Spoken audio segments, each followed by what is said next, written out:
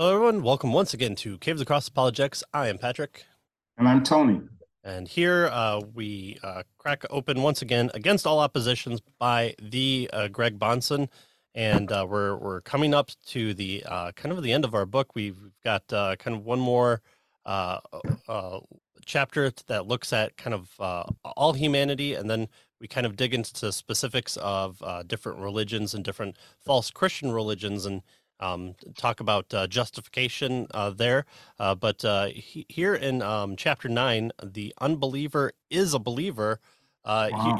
Here's something that if the atheism chapter didn't make you angry, this one might make you a little bit more too, because we're going to say, no, no, you do know there is a God, and actually the way that you act guarantees that you believe in that in some way. And so, Yeah. how are we able to justify that? Well, that's what we're going to do here in chapter 9. Yeah. All right, so starting off, he says that in previous chapters, we started to go through the kind of three basic ways that people try to develop a worldview to counter Christianity. And we said, the worldview is the way that you look at the world. And so you might not even know that you have a worldview. The person you're talking to might have not even heard of the term worldview before, but it's that underlying assumption of how you view things in the world and kind of how you take in information and divvy it up into what you kind of consider as acceptable, not acceptable, believable, unbelievable, and etc. But there is more we need to say about responding to unbelief. As Hmm. we said, the argument in favor of the Christian worldview is that without it, you cannot prove anything. That's a big claim. Now, that's easy to say. Of course, he says. Someone might be responding by saying, but how do you know that? So that's what this chapter will entail. Right. And so he suggests that your answer would be something like this, that without the Christian worldview, there's no basis for scientific inference based on causality. Without the Christian worldview, there's no basis for classes or concepts or the laws of logic by which we, reason deductively. Right. Without the Christian worldview, man does not have a mind in which he can investigate options and choose the truth based on evidence. He has only a brain controlled by electrochemical processes so that he can't help but say what he does say, right?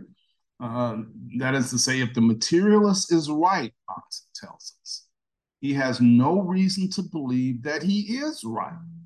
He just has a brain that forced him to say and to think what he does, right? And so that's kind of a wild situation that the materialists find themselves in. Right. Right. And so this is what we talk about when we talk about granting the person the facts of their side and to do an internal critique. This isn't to say that, this is what every single atheist that you encounter absolutely believes, but this is to say, according to the atheistic or non-theistic, non-Christian worldview, here's Especially the materialistic one, right? right, exactly. Yeah. So when we kind of divvied up each kind of belief system into how they view reality, this is the one that I think a majority of Western people kind of hold to, who don't have a deity as a belief system, and so this is saying, according to that understanding of a worldview, here's what you should think of reality. And when you have people say, no, no, no, that's not what I think about reality at all, well, we'd have to say, well, you're living inconsistent to what your actual beliefs are, and so Hmm. that's kind of a point of attack, a discussion point that we can have with other people, where we're then discussing kind of the nature of reality from their point of view. And so, obviously, we want to give them the other side, the Christian point of view, and that comes into effect when we do direct evangelism. But this kind of lays a foundation for where we can kind of have a discussion based on the what the other person understands about everything. Yeah. What their basic claims ought to be Right, based on what they're saying they believe, right, right? right. And then he goes on to say, finally, without the Christian worldview, there could be no moral absolutes, including even the moral absolute that you shouldn't cheat in your lab report or statistics, or that you shouldn't take out a gun and shoot your opponent to win an argument that we discussed last time. I mean, there have been big news when things in Nature magazine or Peter Boghossian and James I forget his last name. They faked some results to show how easy it was to get kind of the social justice scientific papers through without any vetting whatsoever, and they showed how kind of impacted the so-called science journals are. James Lindsay, I just thought of it. They showed how easy it is to get through this all science does is they take a look at the data and repeat it, and that's all there is to science. And so, of course, when we went over Mitch Stote's book, we said, well, that's not at all the how science works, because scientists aren't Mr. Spock. They're people, and they exist in the world. And so to say, science is apolitical, and in a particular culture and in a particular, absolutely philosophical viewpoint, a worldview, basically the same types of things we're talking about. Right. And so we're saying, well, why shouldn't we do those things? If it progresses our ideology, if we believe that it's the best ideology, if we think we know better than you, then why not lie? Well, lying's bad. Well, why? Why should that be the case? Even if it goes against what your end goal beliefs are. What if it's to have equality among all people is actually the worst outcome? Well, why should you present those facts as well? And so we have to figure that out from a worldview perspective there. Mm-hmm. So those behaviors cannot be excluded unless you have a basis of moral absolutes. And the atheist has no basis for moral absolutes. Not that he can't be moral, but that there's no basis for that morality. Right. No justification, no good reason to be moral from their worldview perspective. Right. So he says, he might say, if we don't respect one another, if we start shooting each other, just think how unhappy society will be. So there it is. All right. So I guess they do have a reason. The reason is we want society to be happy. But there's a problem with that, right? So your response could be, well, yes, society will be unhappy, but so what? Why am I under obligation to work for the happiness of society? Yeah, well, you might get a greater benefit out of it. And I'm like, no. I make my own way. I don't rely on anybody. I don't care about having children and perpetuating the flow of new offspring. Yeah. I have 60 years or 80 years or however long with the various technology to get through the life, and I have to have the most amount of things at the end, and that's what makes me happy, because you can't take it with you, but I'm definitely going to try. Right. And you definitely can't take society with you. Right. Yeah. So why should I care? Right. Yeah. And that's, he suggests that this is how if they're consistent, this is the way they should think about it. Right. I mean, why in the world should we be concerned about these types of things? And so he says, as he indicates that he said at the end of the previous chapter, when you use arguments of this kind with an atheist or materialist, you must not expect that they will say, oh, well, I guess my worldview has been destroyed and I have to become a Christian, right? He says sometimes that may happen, but usually it won't happen. Right. And so he wants us to think about ways in which people try to avoid the pain of the logical consequences of their worldview. Right. So starting on page 167, the first kind of strategy that unbelievers often use is, you're talking to your professor and you're talking to them, and the strategy will most likely be, well, that's just not important. We're not here to talk about these underlying philosophical things. With philosophy, you can say anything. We don't care how we get there. We know that it works. The system works. We can run it through the same Petri dish test 70 million times. Just doing chemistry or biology. You get the same answer. It doesn't matter. So this hand waving and pronouncing it as unimportant. Well, does the issue suddenly become unimportant? I mean, this is the foundation of all society: math, Or of science, at economics, least. Yes. right, science, physics.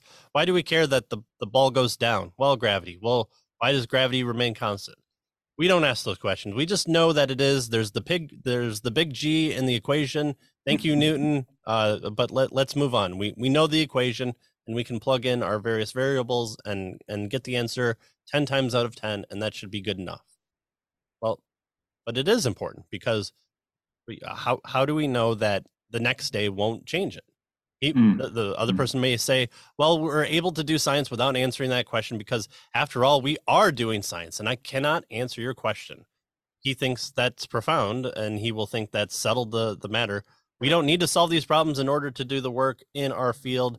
We're just there, and that's all there is to it. And so, Right. Right. So that's the kind of like, answer for them, right? right. It's kind of like anytime you're watching Star Trek or a movie where science is suddenly invoked, quantum mechanics. That's the tachyon fields. That's the answer that can be inputted. But why is that the case? Well, we just needed a plot device in here to have sciencey words, and so now we're moving forward because we know the thing happened. We just need a way of explaining it. We've done it. All right, moving on. Right. So when we ask, how do you justify the foundations of science? And then the scientist tells us, well, that's not important. He says, well, yeah, it kind of is, right? You need a foundation for doing something, right? And so he says, before we go further, he's going to, complicate things, right?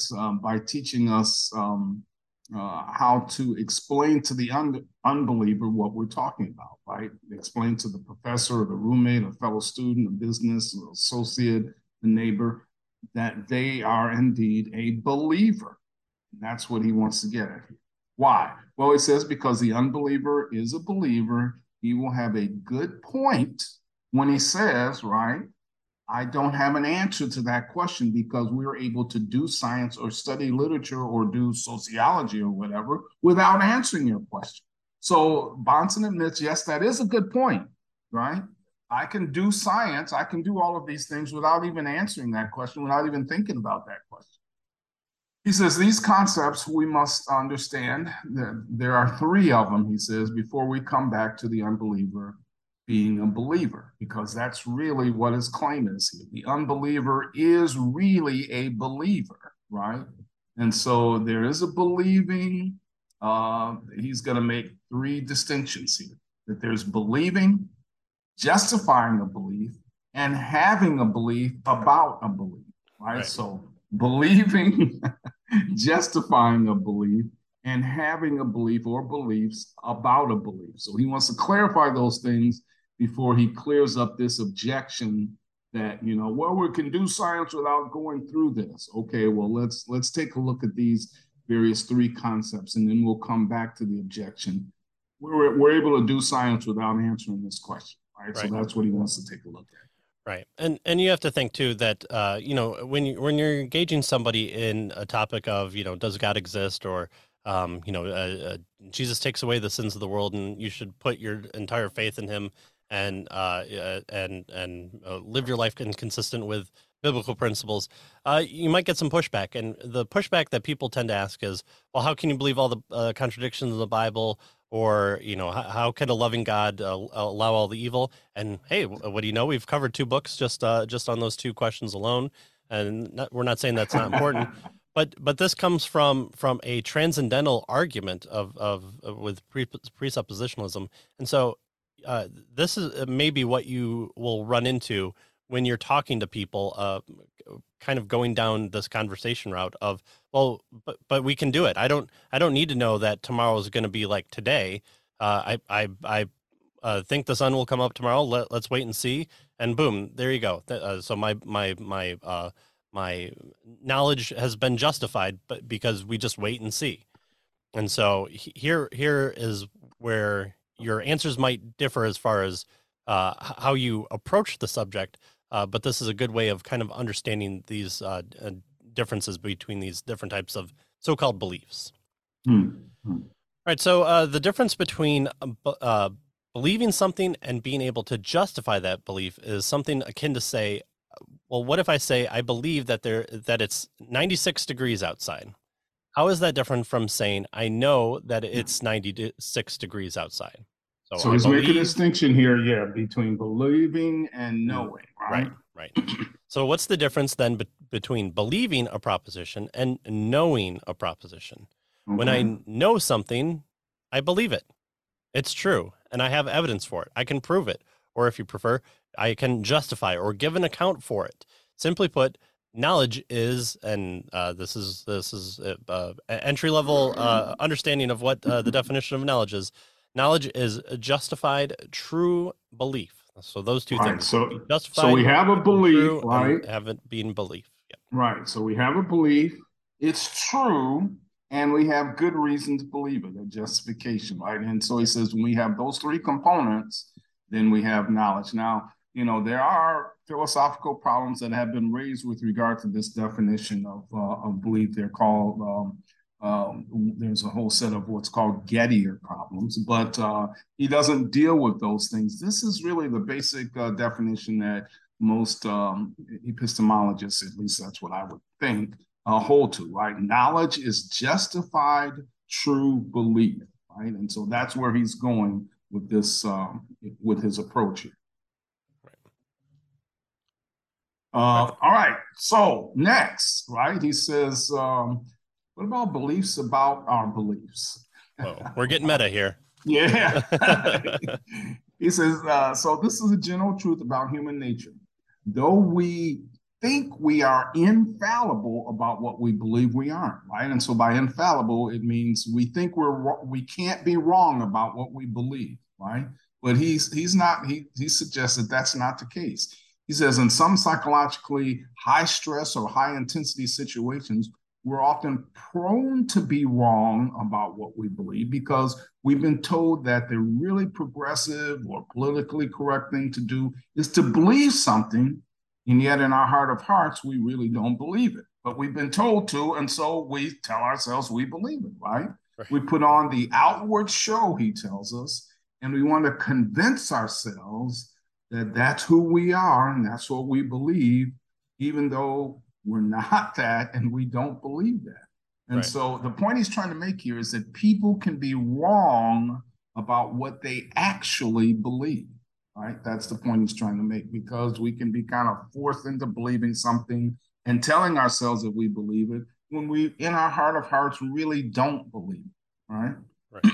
He gives the illustration here of a lady who has a bad kid. Remember that here in where this kid is in all kinds of trouble, and the lady just refuses to believe that her little angel has done anything wrong, right? But she never leaves him alone with her purse. Right? So she knows he's an angel, but guess what? He's not going to be alone with her purse because the little angel will steal her blind. Right. So she believes that he's an angel. At least she's attempting to convince herself that. But in her heart of hearts, she doesn't believe that, and she's acting accordingly. And as we'll see here, that is what he's suggesting is going on with the materialists, right? What they say and how they act are two different things, two different issues here. Right. We don't want to believe math because the colonizers have come over and they won the day, and so we have to reject all things colonizers. And so if you just Venmo me a payment of $500, you too can have your guilt washed away. But wait, hold on. I thought math wasn't the thing, and so we shouldn't do that. Well, it's good to do that because you're getting outside of your comfort zone, and I'm just helping you along the way. So yeah, this idea of trying to convince ourselves of facts and evidence that we don't want to be true because there are competing interests at heart there. And yeah, the kind of calling it political correctness is kind of fell out of old fashion now, but that's essentially what it is, and the kind of some of the examples that he brings up in the book. All right. So it's all about justifying a belief. So that's what we want to do. We want to be able to justify our beliefs. Everyone wants to be able to justify our beliefs. Right. Again, that's one of the components of a definition of knowledge, right? Right. A belief that's true and it's justified. We have good reason to believe it. Right. And these are the same questions that, again, you as the Christian are kind of forced to argue too. Well, if God doesn't like sin, why did he put the tree in the middle of the garden, and why didn't he just come and smack the apple out of Eve's hand? What So these are the questions that you have to answer, and so we're just saying, well, both sides have to answer this question. So okay, we should love our wives and be monogamous when we promise monogamy. Well, why? If we're all just protoplasm hitting around, if it's better to advance the species, well, we should continue to have relations with as many people as possible to help that out. Isn't that the best way of doing this? Monogamy is a terrible way of doing it, other than sharing of resources, but just don't get caught. So right, and in fact, and then the next deeper question is, why in the world should I care about advancing? Right. Yes, exactly. I'm here to help the species, and I'm going to do that by lying and cheating on my wife. So I'm doing the noble thing, right? That's what we want to do. We want to be noble. But well, why? How am I able to justify that belief? So okay, when you kind of ask an atheist chemistry professor about the problem of scientific induction and how he can justify that on an atheistic worldview, he says, I don't know how you justify it, but I've been acting on the belief that nature is uniform, and therefore I don't need to justify it. I've done the same experiment every day for 365 days. If I do it for another one, I bet you anything, I know what's going to happen. Well, hold on. No, in fact, that's a red herring, distracting you from what he's doing. He's answering a different question altogether. All right. Yeah, exactly. Yeah, that reminds me of that old story about the farmer who bought a turkey, and for 364 days, he went out to a shed, got some feed, and fed the turkey. Did that every day for 364 days. Finally, he went out to the shed, and of course, the turkey's expecting food, and he brings an axe. That day is Thanksgiving. Right. And right. So, yeah, you may think you can do this over and over again, but the problem of induction can bite you. You can make you into a turkey, basically. Right? Right. And so you need to be really careful. And so it says, the question that the chemistry professor is making of the issue, the question is, I don't have to justify. I've been acting on this belief that nature is uniform and therefore I don't need to justify it. He says, of course, he's not making sense, right? That question, he's answering a different question. The question has nothing to do with what we're talking about. He says, and so we need to learn to say that, and very politely, he mentions, to bring all of this down to the point, Professor, I don't doubt that you believe in the uniformity of nature, right? But I asked you how you justify it. So notice there's a distinction in between the two kinds of questions. Right. And so he says, when an unbeliever cannot justify his beliefs, then the belief is just arbitrary, right? And as we saw in the last chapter, the two major sins intellectually are arbitrariness and inconsistency. So if I can just arbitrarily believe anything, then I can just believe anything. Right. And of course, that's not an intellectually safe and honest position. Right. Yeah. You as the Christian couldn't just go, well, I just believe that the Bible is God's word. I don't need to justify it. It just is. And so they won't accept that position from you. Right. So I don't need to justify induction. It just is. Well, that's fine. Kind of thing. Yeah. Yeah, just shrug our shoulders and we all believe until day 365. Right, exactly. All right, but we need to go further. It's important as it is to point out this arbitrariness. It's far more important to drive home to the unbeliever's heart, not just that he believes something he can't justify, but that he believes it because, as the Bible says, he believes in God. You can say to your professor, it's obvious from your actions that you believe in the uniformity of nature. It's obvious from your actions that you believe in logic and in classes and concepts and deductive logic. It's obvious from your actions that you believe your mind is not just brain tissue. It's obvious from your actions that you believe in moral absolutes. Well, how can we account for all these things that you do?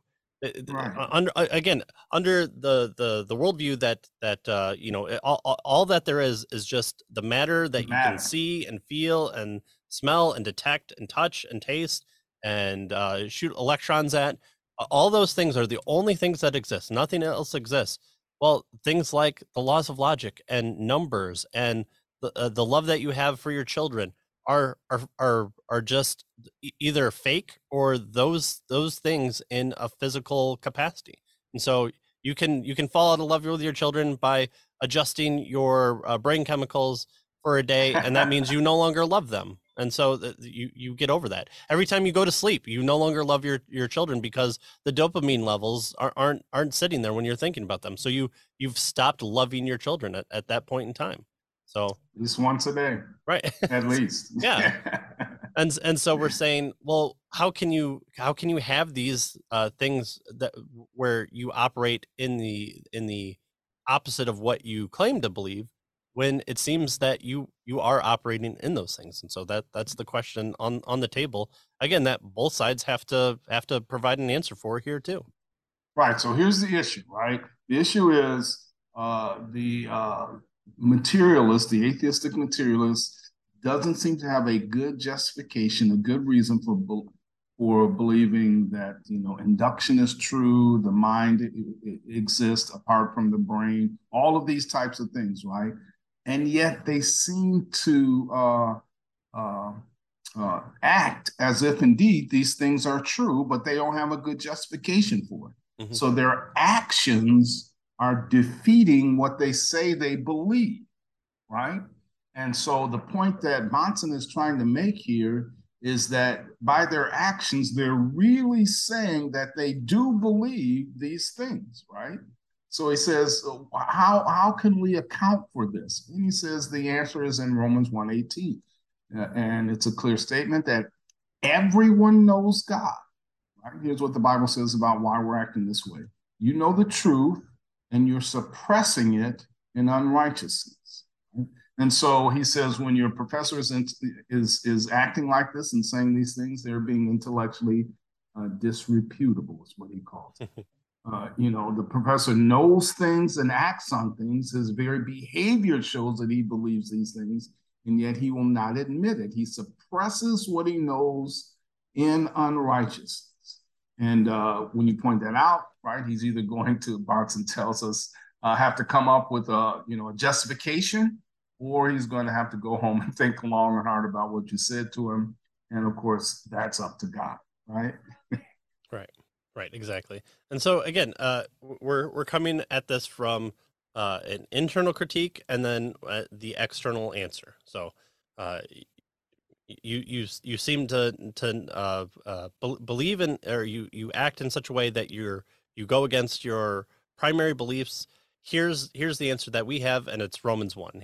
Here's why you can have those things, because we're all made in the image of God, and you're suppressing the truth and unrighteousness. So you're still unable to fully deny who God is. And so we talked about in previous chapters, I think three episodes ago, about how the suppression you're still maintaining contact in some way. We're not on two different reality fields here, and so we're offering an internal critique of why atheists would believe in this fashion. And so Romans 1 gives us that internal consistency of why people act inconsistently. Oh, well, if everyone knows God, why don't they all praise him? Well, here it is. Sin Yeah. and suppression of the truth and unrighteousness, they don't want to believe, but they still are unable to get outside of God's world. And so they're actively in a state of suppression. They're actively disobedient, and so that's Right. that's what we're doing here. Yeah, and again, we take the lady with her little angel kid who's a hellion, we might say, right? She doesn't leave the purse unwatched in front of him because She knows how he really is, even though she's desperately trying to convince herself that he's not that way. She's suppressing the truth about her son. And the point he's making here is that the atheist is suppressing the truth about the true and the living God, who actually does exist and is in control of his world. He doesn't want to believe it, even though he acts as if it is true, and doesn't have a justification for why he's acting that way, right? Well, he acts as if induction is the case, and doesn't have it, and refuses to believe that God is in control of his world, and that's why it's the case. And so he knows it's the case. He knows that there's a God who's in control of it, and yet he suppresses that knowledge. That's the point here that Bahnsen is trying to make. Right. So now we ask, if we can still do the science, if we can still do the logic, well, are there problems then with this kind of self-deception? And I think back to an episode where of Unbelievable with Justin Brierley, he had on an atheist and a believer. The agnostic person was actually Sabine Hoffelder, who I reviewed her book on Lost in Math, where she takes a very atheistic point of view of science and saying, why are we trying to find beauty in the math of these very big questions that we have? Why are we expecting to find beauty in simplicity? I thought we were scientists, and these things are external of what science says. And so in this interview, she's saying the idea of God, I'm so apathetic about who God is or if he exists. It doesn't even affect me when I do science. And trying to engage with her on the topic of belief in God and the ability to do science, it was a completely foreign concept to her. That she was saying it doesn't matter. I'm not affected. If I never think about God after this conversation, it doesn't affect me whatsoever. But we would think that self-deception is a negative thing, and it would impact us if we're self-deceived in thinking that we're driving on the right side of the road, but we forgot that we took a plane trip and took some Dramamine, and we're actually in the United Kingdom. Well, we're self-deceived in thinking that we're still, supposed to be on the correct side of the road. I'm sorry, on the right side of the road. Everyone else is on the wrong side. See, that's how it works. And so, Yeah. so what are the problems then that come from self-deception? Well, it's not just that unbelievers are intellectually barren and cannot provide reasons for their belief in logic and science and morality. It's that they are deceived. They're self-deceived, and self-deception is crucial to understanding Christian apologetics. It's one of the things that we point out in Christian apologetics is saying, no, God exists, and here are some reasons for why you should believe. When you're dealing with someone who is deceived and is deceived because he himself is doing the deceiving, you must not have the idea that if you go through the philosophical puzzles, he'll admit he's wrong. It's not a look, 1 + 1 = 2. Okay, good. We're in agreement. God exists. Congratulations. Let's get you baptized, Right. and we'll put a Bible in your hand. Well, if we're dealing with a computer, he says, it might be that simple, but you're dealing with a person who is running away from God. This act of suppression. It's not all of a sudden, okay, here's the secret. Romans 1. In their self-deceptions, they suppress the truth and unrighteousness, and as soon as you point out where they're being inconsistent, well, that removes the self-deception, and their scales fall off their eyes and accept Jesus as their Lord and Savior. Well, no, they're actively suppressing, so much so that they can even actively suppress to do things that we're probably seeing in today's culture coming about. Taking children to strip club is a-okay because it's family oriented, and if you put family oriented before it, it's just fine. So it's family. Right. That makes it good. Yeah. So this reminds me of Nancy Pearcey. Remember in her book Finding Truth, she gives several illustrations of this very same thing. I'm recalling one about Marvin Minsky, the famous MIT professor, who's best known, she tells us, for the phrase that the human brain is nothing but a 3-pound computer made of meat, right? Mm-hmm. And so then he's asked, well, does that mean that we must embrace the modern scientific view and put aside the ancient myth of voluntary choice, right? That is, that we have free will. Well, if we're just a computer, we don't have free will, and so we can't make our own choices, right? And so Minsky says, no, we can't put that aside, right? Why not? Well, Minsky goes on to say that no matter that the physical world provides no room for freedom of the will, the concept is essential to our models of the mental realm. In other words, we can't help but act as if we have free will. Well, wait a minute. If that's the case, then why don't you just say it, right? Why are you suppressing the truth about it with your, philosophical position? And that's the point that I think Bonson is trying to make here, right? It's just they're suppressing the truth, and so they're deceiving themselves, and so this issue of self deception. And so Bonson gives us an illustration. He says, "How badly do some people want to turn away from God?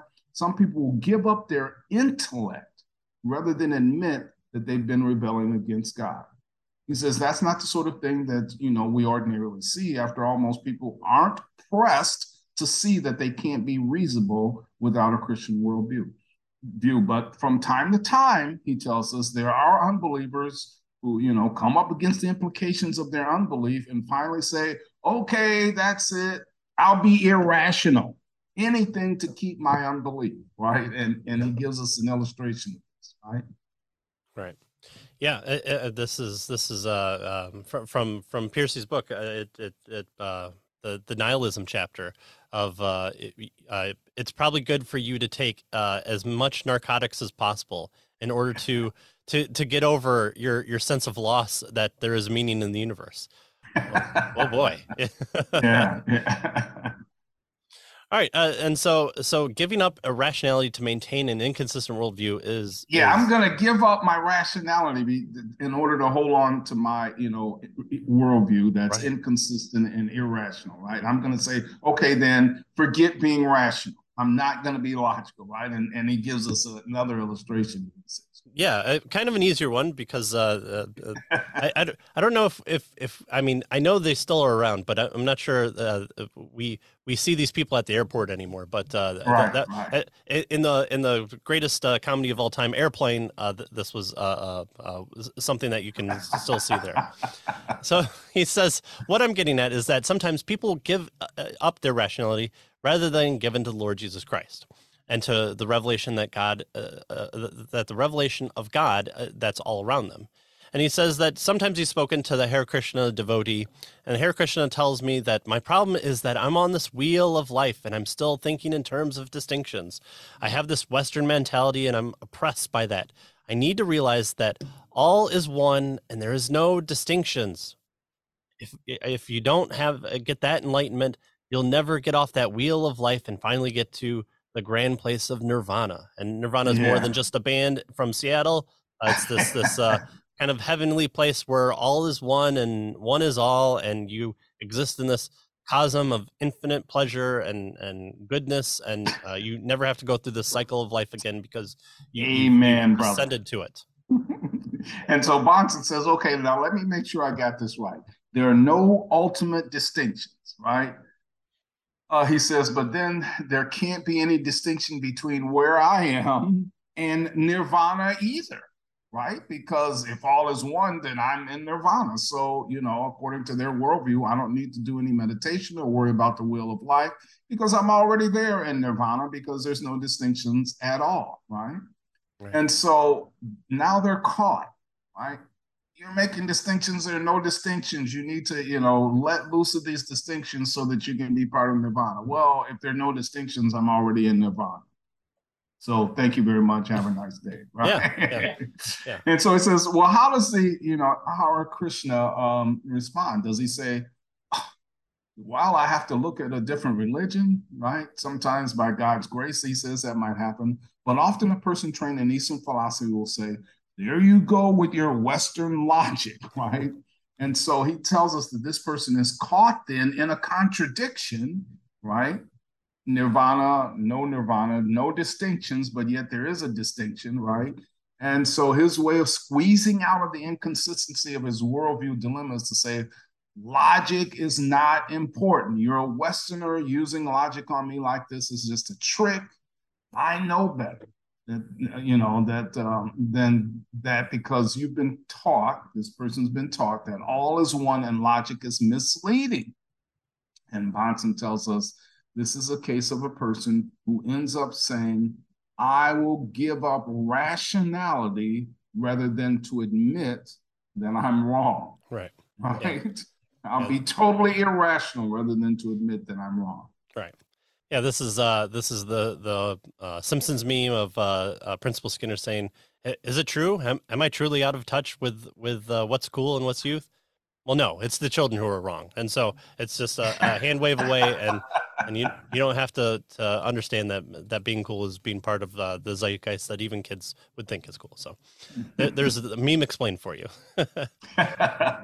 So he says that he has two responses to this type of thinking, and here's one of them. Well, you reject logic. Well, then you don't meditate on that one. So if you reject logic, well, then I have to think about it to reject it. So then I don't reject logic, and so we should think about that. Or the idea is, so you reject logic and you don't reject logic. Right. Exactly. And both of those are true. Yes. Meditate on that, right? It says, do you know what I'm getting at? A man who says I reject logic has no right to demand logical consistency.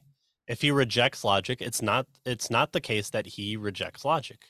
The minute he rejects logic, he can't argue with me anymore.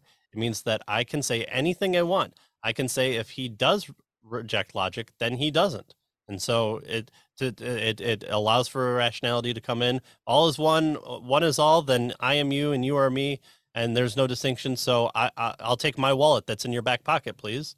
You can't say no. You can't say this is mine. You can't do that. And once you say no, that's wrong. Oh, hold on. You're entering in Western logic, and what you're doing is wrong. You'll never go to nirvana that way. So I will please take my wallet, please. Maybe that's why they reject physical things, so they don't get robbed all the time. So.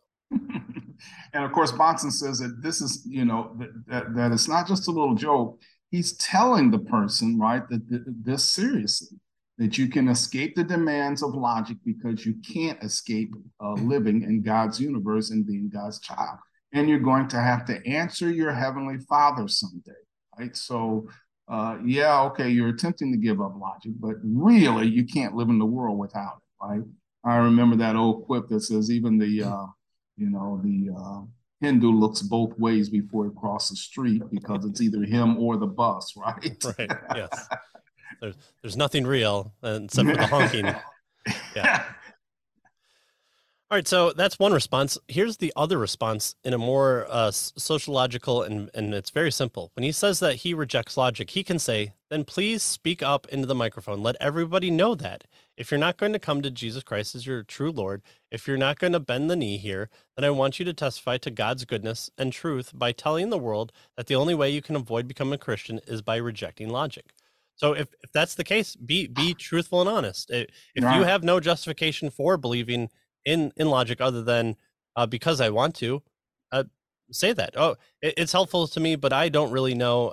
It seems to be maybe part of the universe, but I can't see it, and so therefore I should reject it because it's not a tangible thing that I can test or allow. And so I should tell people clearly there's no such thing as logic. At least be honest in that. And then when people go, well, but aren't you trying to convince me of your version of math or the scientific endeavor that you're trying to set out? But if you're putting your paper of saying, dear Microsoft, I plan to prove that the quantum computer is able to beat any computer that you have 20-fold, and here's the process which I plan to do it. Here's I request $20 trillion in order to do that. Well, you're presenting an argument of logic there of saying, if then this, then also conclusion that. And so, but you have no justification for it. And so putting forth that paper, at least say, here's some scribbles on a paper, give me money because I want to. And so that's what we should be doing. Right. And so he presses the Hare Krishna with the idea of, if you're going to reject it, then be upfront with it and say the only way that you can avoid becoming a Christian is by rejecting logic. Right. And just be honest and tell people that and see if the person is willing to say that, right? So you're saying the only way that that you can avoid being a Christian is by rejecting logic, and I mean, it's obviously it'll be difficult for a person to try to say that, right? Even though they believe that. Right, exactly. All right, so that's the end of chapter 9. And so now the question is, okay, well, that's atheism. But Christianity is just one of a billion other religions out there, including the religion of Bill, who Bill is the only member, and sometimes he's not even in good standing with his own religion. And so there's more answers out there. There's more things that exist above reality. How does Christianity know that they're the only one possible? And it seems like this might work for atheists. Oh, well, you really do know. But there are people that say no, that's not the way. There's another way. So how do we deal with that? And so Bahnsen is kind of do a shotgun approach of quick responses to different religions, and his way of dealing with that is actually on similar path to what he's done here with atheism. With the atheists, yeah. Right. So we'll begin to take a look at that next time. Yeah, exactly. All right. So again, grab the book. The link is in all the descriptions, cavetotocross.com. You can go there for all the short clips as well. I think by the time you get to this, we'll have all our videos even up on Rumble for those who want to reject the evil tyrannical overlords of YouTube and go watch it there. We're also on Odyssey as well, and you can watch even the episodes on cavetotocross.com. We have book reviews and all sorts of different stuff that piques our interest there as well. Grab the book. It's got a glossary in the back for each chapter, discussion questions. So it's a good little study guide here too that you can go along with as well. And we're kind of approaching the end. So we've got 2 more chapters here, and then we'll figure out what our next book is. And so thanks for joining us, and we'll see you next time as we see if Christianity is the one true religion. See you next time.